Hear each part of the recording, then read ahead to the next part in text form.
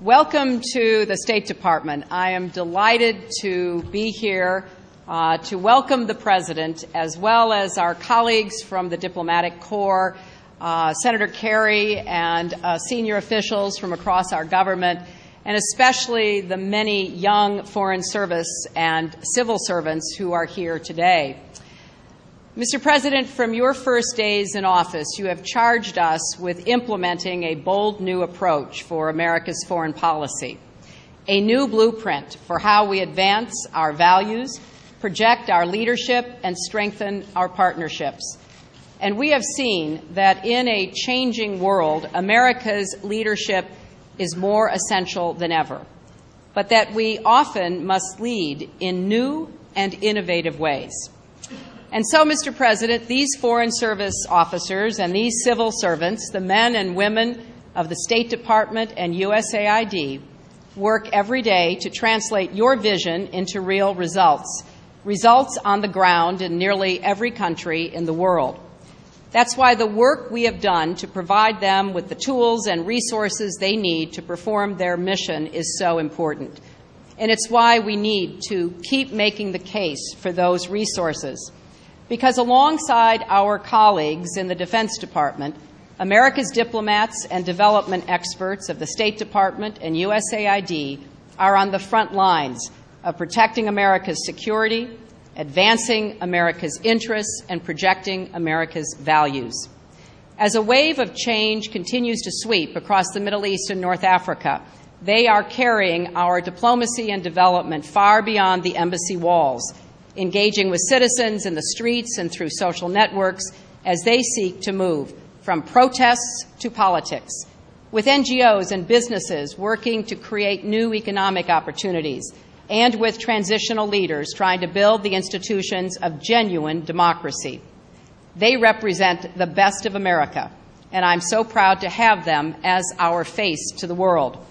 Mr. President, it is fitting that you have chosen to come here to the State Department to speak about the dramatic changes we have witnessed around the world this year. Now, on the back wall of this historic Benjamin Franklin room is a portrait of the leader of Tunis, given as a gift in 1865 by the people of Tunisia in honor of the enduring friendship between our nations at the end of our civil war.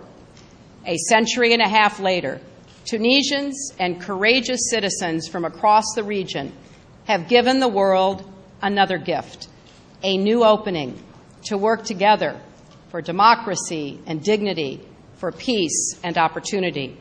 These are the values that made America a great nation, but they do not belong to us alone. They are truly universal, and it is profoundly in our interest that more people in more places claim them as their own. This moment belongs to the people of the Middle East and North Africa. They have seized control of their destiny and will make the choices that determine how the future of the region unfolds. But for America, this is a moment that calls out for clear vision, firm principles, and a sophisticated understanding of the indispensable role our country can and must play in the world. Those have been the hallmarks of President Obama's leadership from his first day in office.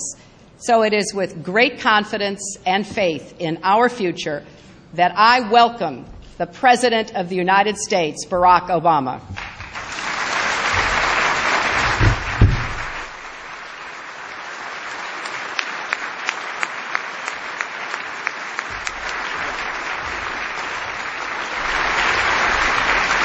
Thank you. Thank you. Thank you very much. Thank you. Please have a seat. Thank you very much. I want to begin by thanking Hillary Clinton, who has traveled so much these last 6 months that she is approaching a new landmark, 1 million frequent flyer miles. I count on Hillary every single day, and I believe that she will go down as one of the finest secretaries of state in our nation's history. The State Department is a fitting venue to mark a new chapter in American diplomacy. For 6 months, we have witnessed an extraordinary change taking place in the Middle East and North Africa. Square by square, town by town, country by country, the people have risen up to demand their basic human rights. Two leaders have stepped aside. More may follow. And though these countries may be a great distance from our shores, we know that our own future is bound to this region by the forces of economics and security, by history and by faith. Today I want to talk about this change, the forces that are driving it, and how we can respond in a way that advances our values and strengthens our security. Now, already we've done much to shift our foreign policy following a decade defined by two costly conflicts. After years of war in Iraq, we've removed 100,000 American troops and ended our combat mission there. In Afghanistan, we've broken the Taliban's momentum. And this July, we will begin to bring our troops home and continue a transition to Afghan lead. And after years of war against al-Qaeda and its affiliates, we have dealt al-Qaeda a huge blow by killing its leader, Osama bin Laden. Bin Laden was no martyr. He was a mass murderer who offered a message of hate, an insistence that Muslims had to take up arms against the West and that violence against men, women, and children was the only path to change. He rejected democracy and individual rights for Muslims in favor of violent extremism. His agenda focused on what he could destroy, not what he could build. Bin Laden and his murderous vision won some adherents. But even before his death, al-Qaeda was losing its struggle for relevance, as the overwhelming majority of people saw that the slaughter of innocents did not answer their cries for a better life. By the time we found bin Laden, al-Qaeda's agenda had come to be seen by the vast majority of the region as a dead end. And the people of the Middle East and North Africa had taken their future into their own hands. That story of self-determination began 6 months ago in Tunisia. On December 17th, a young vendor named Mohamed Bouazizi was devastated when a police officer confiscated his cart. This was not unique. It's the same kind of humiliation that takes place every day in many parts of the world. The relentless tyranny of governments that deny their citizens dignity. Only this time something different happened. After local officials refused to hear his complaints, this young man, who had never been particularly active in politics, went to the headquarters of the provincial government, doused himself in fuel, and lit himself on fire. There are times in the course of history when the actions of ordinary citizens spark movements for change because they speak to a longing for freedom that has been building up for years. In America, think of the defiance of those patriots in Boston who refused to pay taxes to a king, or the dignity of Rosa Parks as she sat courageously in her seat. So it was in Tunisia, as that vendor's act of desperation tapped into the frustration felt throughout the country. Hundreds of protesters took to the streets, then thousands. And in the face of batons and sometimes bullets, they refused to go home, day after day, week after week, until a dictator of more than 2 decades finally left power. The story of this revolution and the ones that followed should not have come as a surprise. The nations of the Middle East and North Africa won their independence long ago, but in too many places, their people did not. In too many countries, power has been concentrated in the hands of a few. In too many countries, a citizen like that young vendor had nowhere to turn, no honest judiciary to hear his case, no independent media to give him voice, no credible political party to represent his views, no free and fair election where he could choose his leader.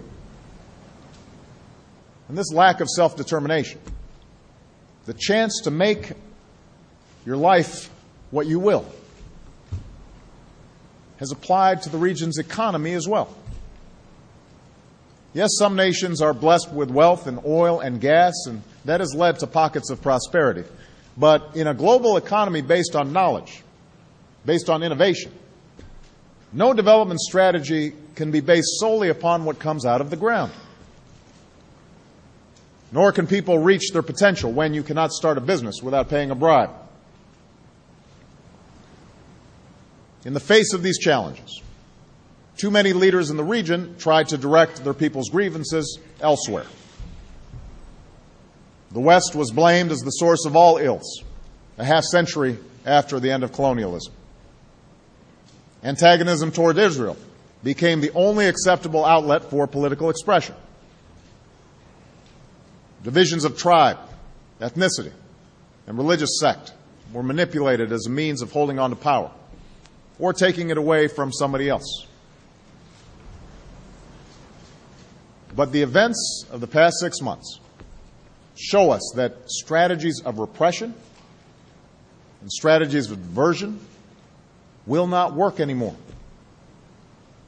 Satellite television and the internet provide a window into the wider world. A world of astonishing progress in places like India and Indonesia and Brazil. Cell phones and social networks allow young people to connect and organize like never before. And so a new generation has emerged, and their voices tell us that change cannot be denied. In Cairo, we heard the voice of the young mother who said, "It's like I can finally breathe fresh air for the first time." In Sana'a, we heard the students who chanted, "The night must come to an end." In Benghazi, we heard the engineer who said, "Our words are free now. It's a feeling you can't explain." In Damascus, we heard the young man who said, "After the first yelling, the first shout, you feel dignity." Those shouts of human dignity are being heard across the region. And through the moral force of nonviolence, the people of the region have achieved more change in 6 months than terrorists have accomplished in decades. Of course, change of this magnitude does not come easily. In our day and age, a time of 24-hour news cycles and constant communication, people expect the transformation of the region to be resolved in a matter of weeks. But it will be years before this story reaches its end. Along the way, there will be good days and there will be bad days. In some places, change will be swift. In others, gradual. And as we've already seen, calls for change may give way, in some cases, to fierce contests for power. The question before us is what role America will play as this story unfolds. For decades, the United States has pursued a set of core interests in the region: countering terrorism and stopping the spread of nuclear weapons, securing the free flow of commerce and safeguarding the security of the region, standing up for Israel's security, and pursuing Arab-Israeli peace. We will continue to do these things with the firm belief that America's interests are not hostile to people's hopes. They're essential to them. We believe that no one benefits from a nuclear arms race in the region or al-Qaeda's brutal attacks. We believe people everywhere would see their economies crippled by a cutoff in energy supplies. As we did in the Gulf War, we will not tolerate aggression across borders, and we will keep our commitments to friends and partners. Yet we must acknowledge that a strategy based solely upon the narrow pursuit of these interests will not fill an empty stomach or allow someone to speak their mind. Moreover, failure to speak to the broader aspirations of ordinary people will only feed the suspicion that has festered for years that the United States pursues our interests at their expense.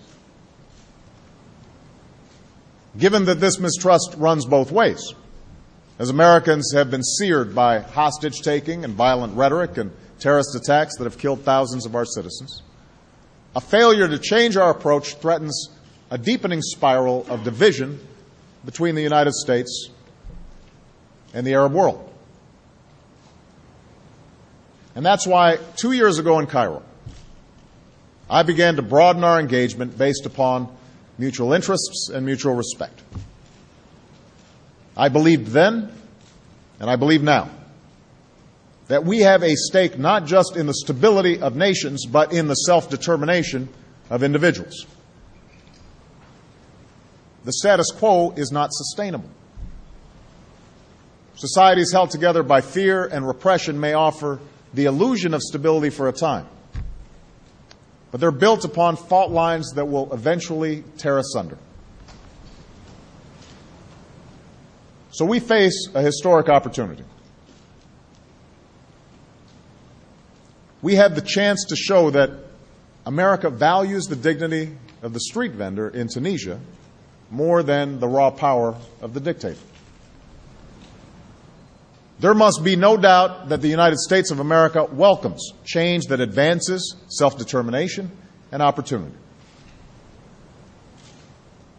Yes, there will be perils that accompany this moment of promise. But after decades of accepting the world as it is in the region, we have a chance to pursue the world as it should be. Of course, as we do, we must proceed with a sense of humility. It's not America that put people into the streets of Tunis or Cairo. It was the people themselves who launched these movements. And it's the people themselves that must ultimately determine their outcome. Not every country will follow our particular form of representative democracy. And there will be times when our short-term interests don't align perfectly with our long-term vision for the region. But we can, and we will, speak out for a set of core principles, principles that have guided our response to the events over the past 6 months. The United States opposes the use of violence and repression against the people of the region.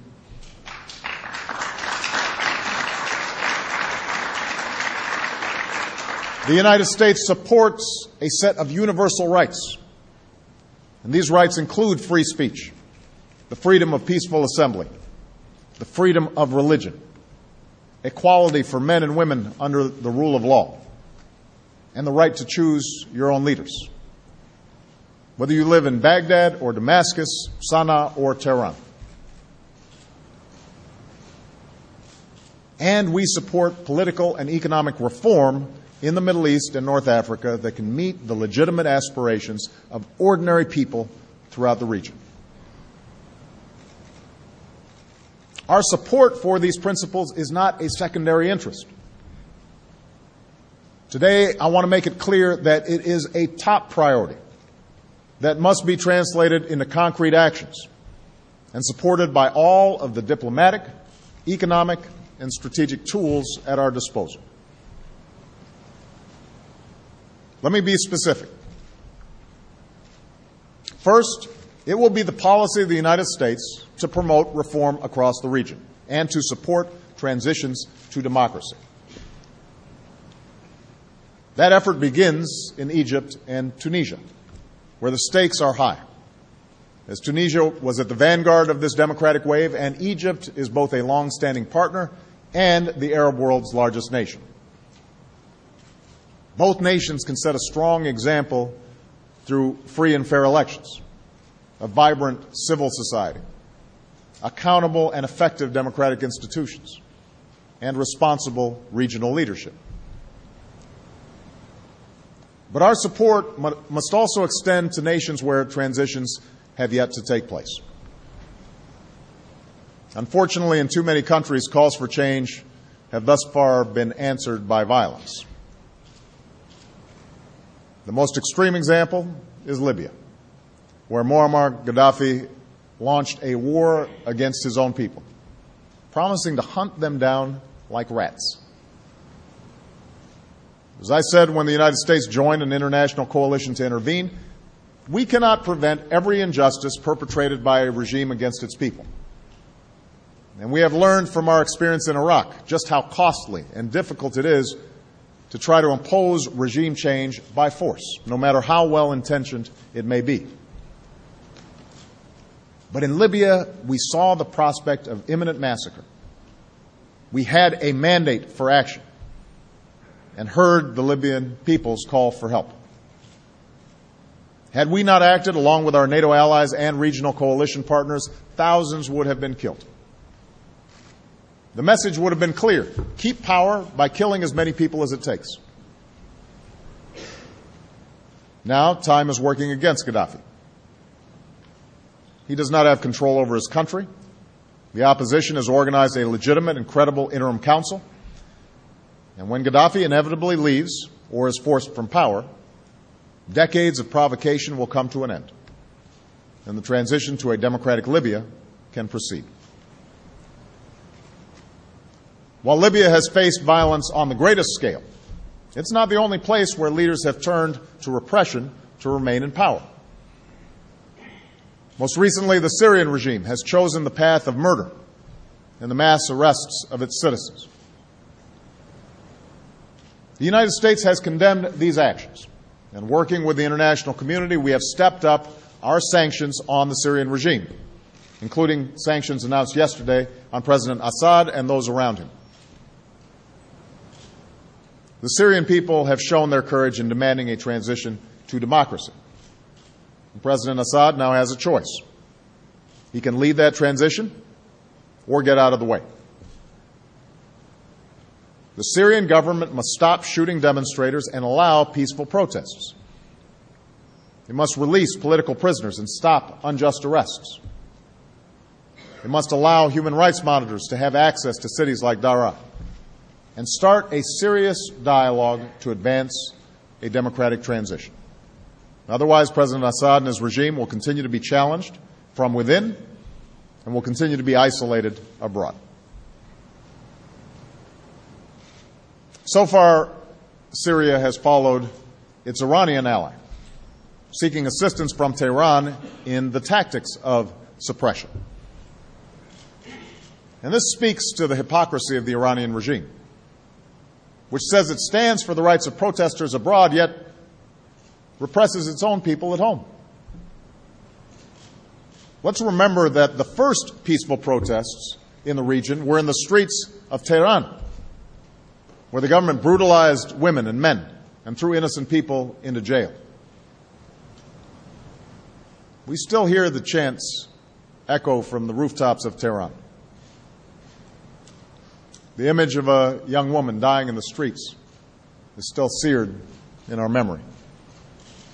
And we will continue to insist that the Iranian people deserve their universal rights and a government that does not smother their aspirations. Now, our opposition to Iran's intolerance and Iran's repressive measures, as well as its illicit nuclear program and its support of terror, is well known. But if America is to be credible, we must acknowledge that at times our friends in the region have not all reacted to the demands for consistent change with change that's consistent with the principles that I've outlined today. That's true in Yemen, where President Saleh needs to follow through on his commitment to transfer power. And that's true today in Bahrain. Bahrain is a long-standing partner, and we are committed to its security. We recognize that Iran has tried to take advantage of the turmoil there, and that the Bahraini government has a legitimate interest in the rule of law. Nevertheless, we have insisted both publicly and privately that mass arrests and brute force are at odds with the universal rights of Bahrain's citizens. And such steps will not make legitimate calls for reform go away. The only way forward is for the government and opposition to engage in a dialogue. And you can't have a real dialogue when parts of the peaceful opposition are in jail.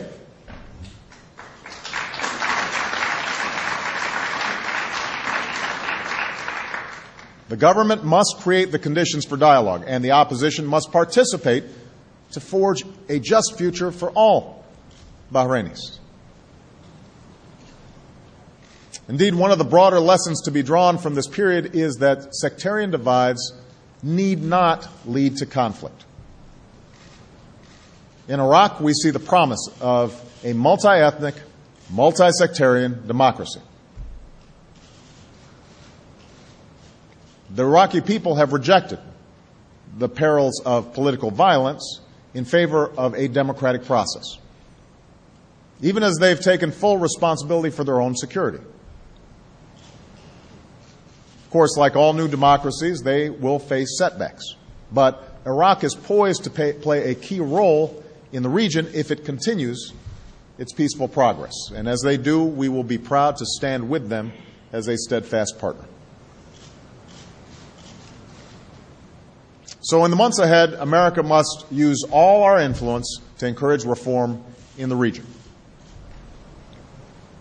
Even as we acknowledge that each country is different, we need to speak honestly about the principles that we believe in with friend and foe alike. Our message is simple. If you take the risks that reform entails, you will have the full support of the United States. We must also build on our efforts to broaden our engagement beyond elites so that we reach the people who will shape the future, particularly young people. We will continue to make good on the commitments that I made in Cairo to build networks of entrepreneurs and expand exchanges in education, to foster cooperation in science and technology, and combat disease. Across the region, we intend to provide assistance to civil society, including those that may not be officially sanctioned and who speak uncomfortable truths. And we will use the technology to connect with and listen to the voices of the people. For the fact is, real reform does not come at the ballot box alone. Through our efforts, we must support those basic rights to speak your mind and access information. We will support open access to the Internet and the right of journalists to be heard, whether it's a big news organization or a lone blogger. In the 21st century, information is power. The truth cannot be hidden, and the legitimacy of governments will ultimately depend on active and informed citizens. Such open discourse is important, even if what is said does not square with our worldview. Let me be clear. America respects the right of all peaceful and law-abiding voices to be heard, even if we disagree with them. And sometimes we profoundly disagree with them. We look forward to working with all who embrace genuine and inclusive democracy. What we will oppose is an attempt by any group to restrict the rights of others and to hold power through coercion and not consent. Because democracy depends not only on elections, but also strong and accountable institutions and the respect for the rights of minorities. Such tolerance is particularly important when it comes to religion. In Tahrir Square, we heard Egyptians from all walks of life chant, "Muslims, Christians, we are one." America will work to see that this spirit prevails, that all faiths are respected, and that bridges are built among them. In a region that was the birthplace of 3 world religions, intolerance can lead only to suffering and stagnation. And for this season of change to succeed, Coptic Christians must have the right to worship freely in Cairo, just as Shia must never have their mosques destroyed in Bahrain. What is true for religious minorities is also true when it comes to the rights of women. History shows that countries are more prosperous and more peaceful when women are empowered. And that's why we will continue to insist that universal rights apply to women as well as men. By focusing assistance on child and maternal health, by helping women to teach or start a business, by standing up for the right of women to have their voices heard and to run for office. The region will never reach its full potential when more than half of its population is prevented from achieving their full potential.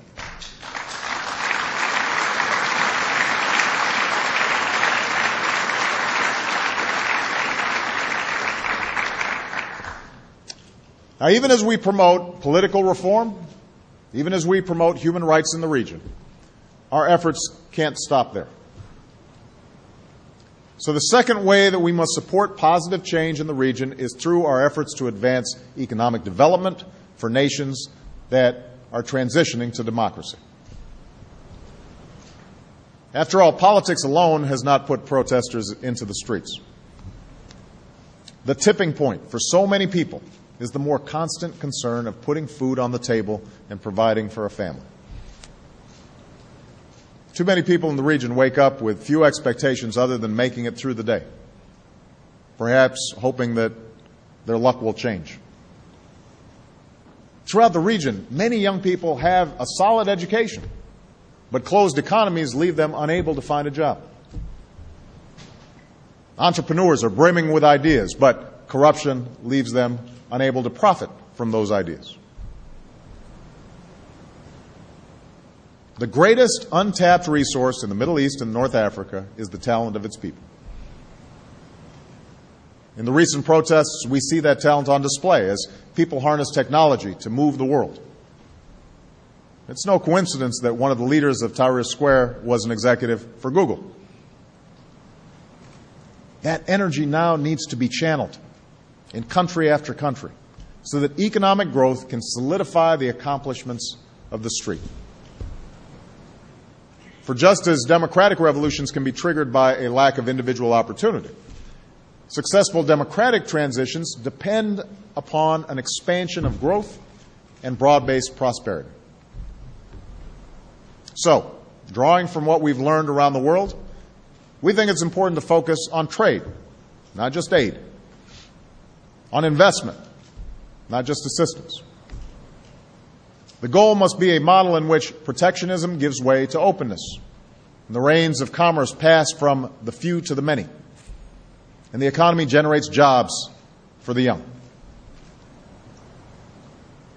America's support for democracy will therefore be based on ensuring financial stability, promoting reform, and integrating competitive markets with each other and the global economy.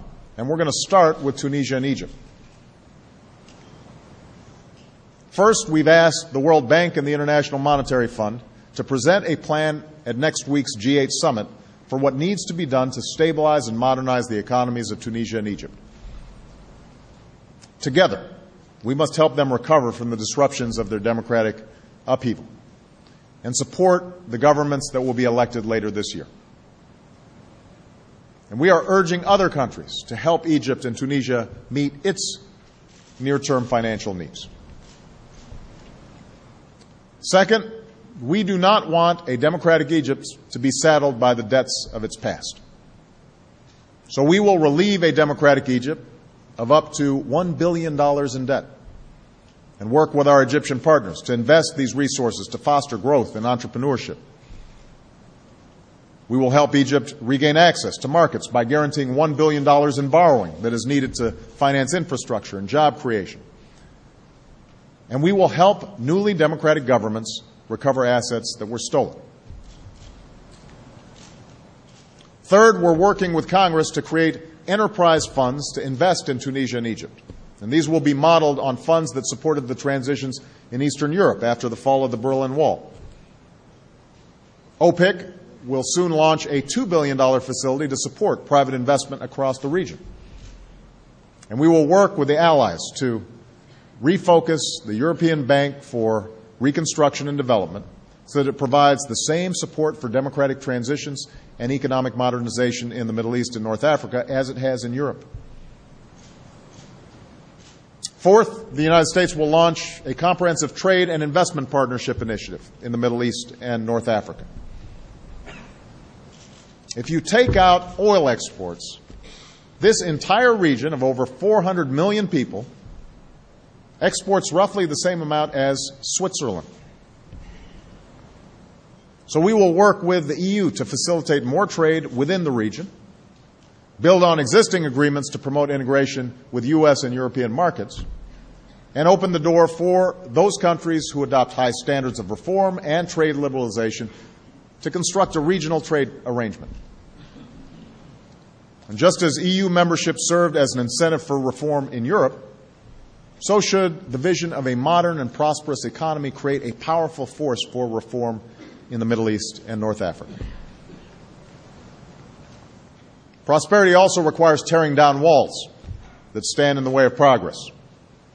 The corruption of elites who steal from their people, the red tape that stops an idea from becoming a business, the patronage that distributes wealth based on tribe or sect. We will help governments meet international obligations and invest efforts at anti-corruption by working with parliamentarians who are developing reforms and activists who use technology to increase transparency and hold government accountable. Politics and human rights, economic reform. Let me conclude by talking about another cornerstone of our approach to the region, and that relates to the pursuit of peace. For decades, the conflict between Israelis and Arabs has cast a shadow over the region. For Israelis, it has meant living with the fear that their children could be blown up on a bus or by rockets fired at their homes, as well as the pain of knowing that other children in the region are taught to hate them. For Palestinians, it has meant suffering the humiliation of occupation and never living in a nation of their own. Moreover, this conflict has come with a larger cost to the Middle East, as it impedes partnerships that could bring greater security and prosperity and empowerment to ordinary people. For over 2 years, my administration has worked with the parties and the international community to end this conflict, building on decades of work by previous administrations. Yet expectations have gone unmet. Israeli settlement activity continues. Palestinians have walked away from talks. The world looks at a conflict that has grinded on and on and on and sees nothing but stalemate. Indeed, there are those who argue that with all the change and uncertainty in the region, it is simply not possible to move forward now. I disagree. At a time when the people of the Middle East and North Africa are casting off the burdens of the past, the drive for a lasting peace that ends the conflict and resolves all claims is more urgent than ever. That's certainly true for the two parties involved. For the Palestinians, efforts to delegitimize Israel will end in failure.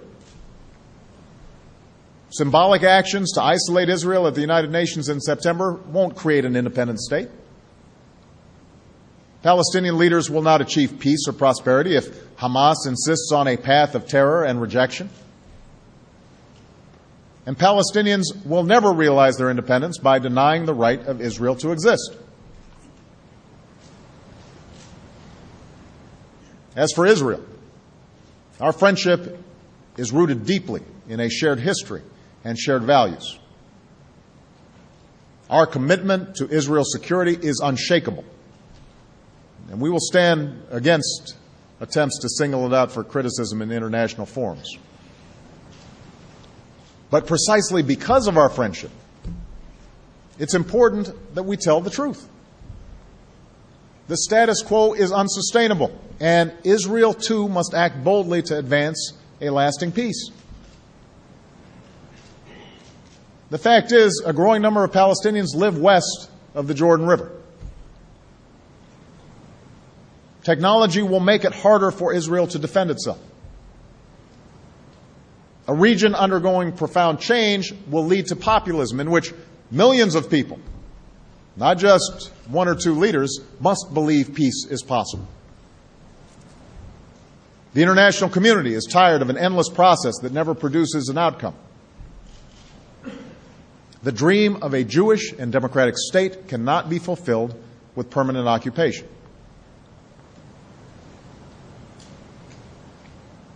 Now, ultimately, it is up to the Israelis and Palestinians to take action.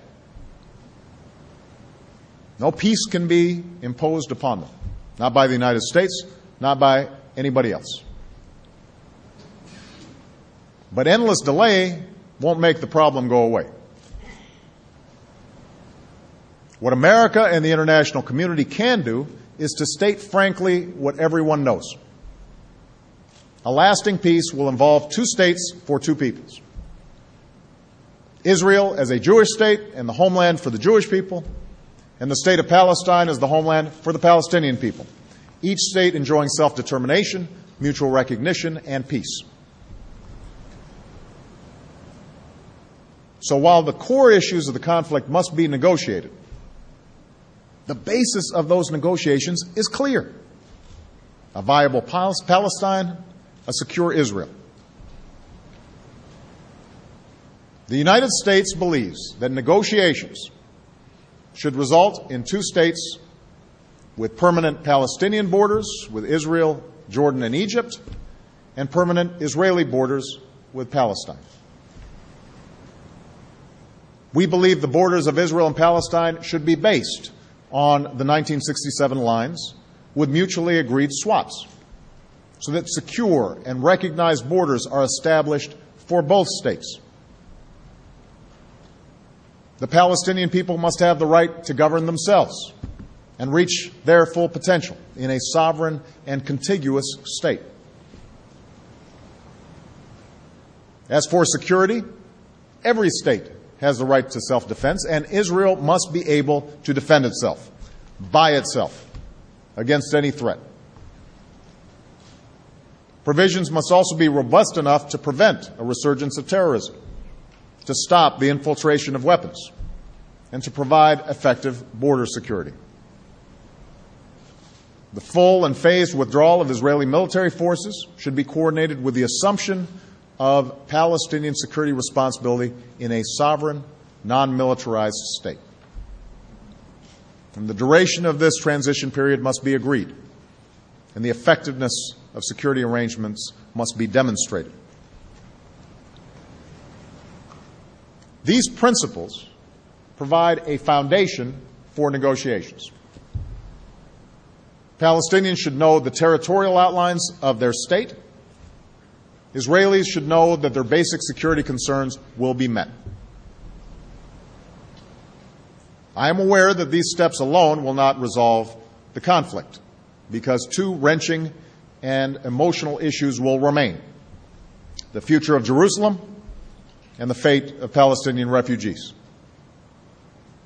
But moving forward now, on the basis of territory and security, provides a foundation to resolve those two issues in a way that is just and fair, and that respects the rights and aspirations of both Israelis and Palestinians. Now let me say this: recognizing that negotiations need to begin with the issues of territory and security does not mean that it will be easy to come back to the table. In particular, the recent announcement of an agreement between Fatah and Hamas raises profound and legitimate questions for Israel. How can one negotiate with a party that has shown itself unwilling to recognize your right to exist? And in the weeks and months to come, Palestinian leaders will have to provide a credible answer to that question. Meanwhile, the United States, our Quartet partners, and the Arab states will need to continue every effort to get beyond the current impasse. I recognize how hard this will be. Suspicion and hostility has been passed on for generations, and at times it has hardened. But I'm convinced that the majority of Israelis and Palestinians would rather look to the future than be trapped in the past. We see that spirit in the Israeli father whose son was killed by Hamas, who helped start an organization that brought together Israelis and Palestinians who had lost loved ones. That father said, "I gradually realized that the only hope for progress was to recognize the face of the conflict." We see it in the actions of a Palestinian who lost 3 daughters to Israeli shells in Gaza. "I have the right to feel angry," he said. "So many people were expecting me to hate. My answer to them is, I shall not hate. Let us hope," he said, "for tomorrow." That is the choice that must be made. Not simply in the Israeli-Palestinian conflict, but across the entire region. A choice between hate and hope, between the shackles of the past and the promise of the future. It's a choice that must be made by leaders and by the people. And it's a choice that will define the future of a region that served as the cradle of civilization and a crucible of strife. For all the challenges that lie ahead, we see many reasons to be hopeful. In Egypt, we see it in the efforts of young people who led protests. In Syria, we see it in the courage of those who braved bullets while chanting, "Peaceful, peaceful." In Benghazi, a city threatened with destruction, we see it in the courthouse square where people gather to celebrate the freedoms that they had never known. Across the region, those rights that we take for granted are being claimed with joy by those who are prying loose the grip of an iron fist. For the American people, the scenes of upheaval in the region may be unsettling. But the forces driving it are not unfamiliar. Our own nation was founded through a rebellion against an empire. Our people fought a painful civil war that extended freedom and dignity to those who were enslaved. And I would not be standing here today unless past generations turned to the moral force of nonviolence as a way to perfect our union. Organizing, marching, protesting peacefully together to make real those words that declared our nation. We hold these truths to be self-evident, that all men are created equal. Those words must guide our response to the change that is transforming the Middle East and North Africa. Words which tell us that repression will fail, and that tyrants will fall, and that every man and woman is endowed with certain inalienable rights. It will not be easy. There's no straight line to progress, and hardship always accompanies a season of hope. But the United States of America was founded on the belief that people should govern themselves. And now we cannot hesitate to stand squarely on the side of those who are reaching for their rights, knowing that their success will bring about a world that is more peaceful, more stable, and more just. Thank you very much, everybody. Thank you. Thank you. Thank you.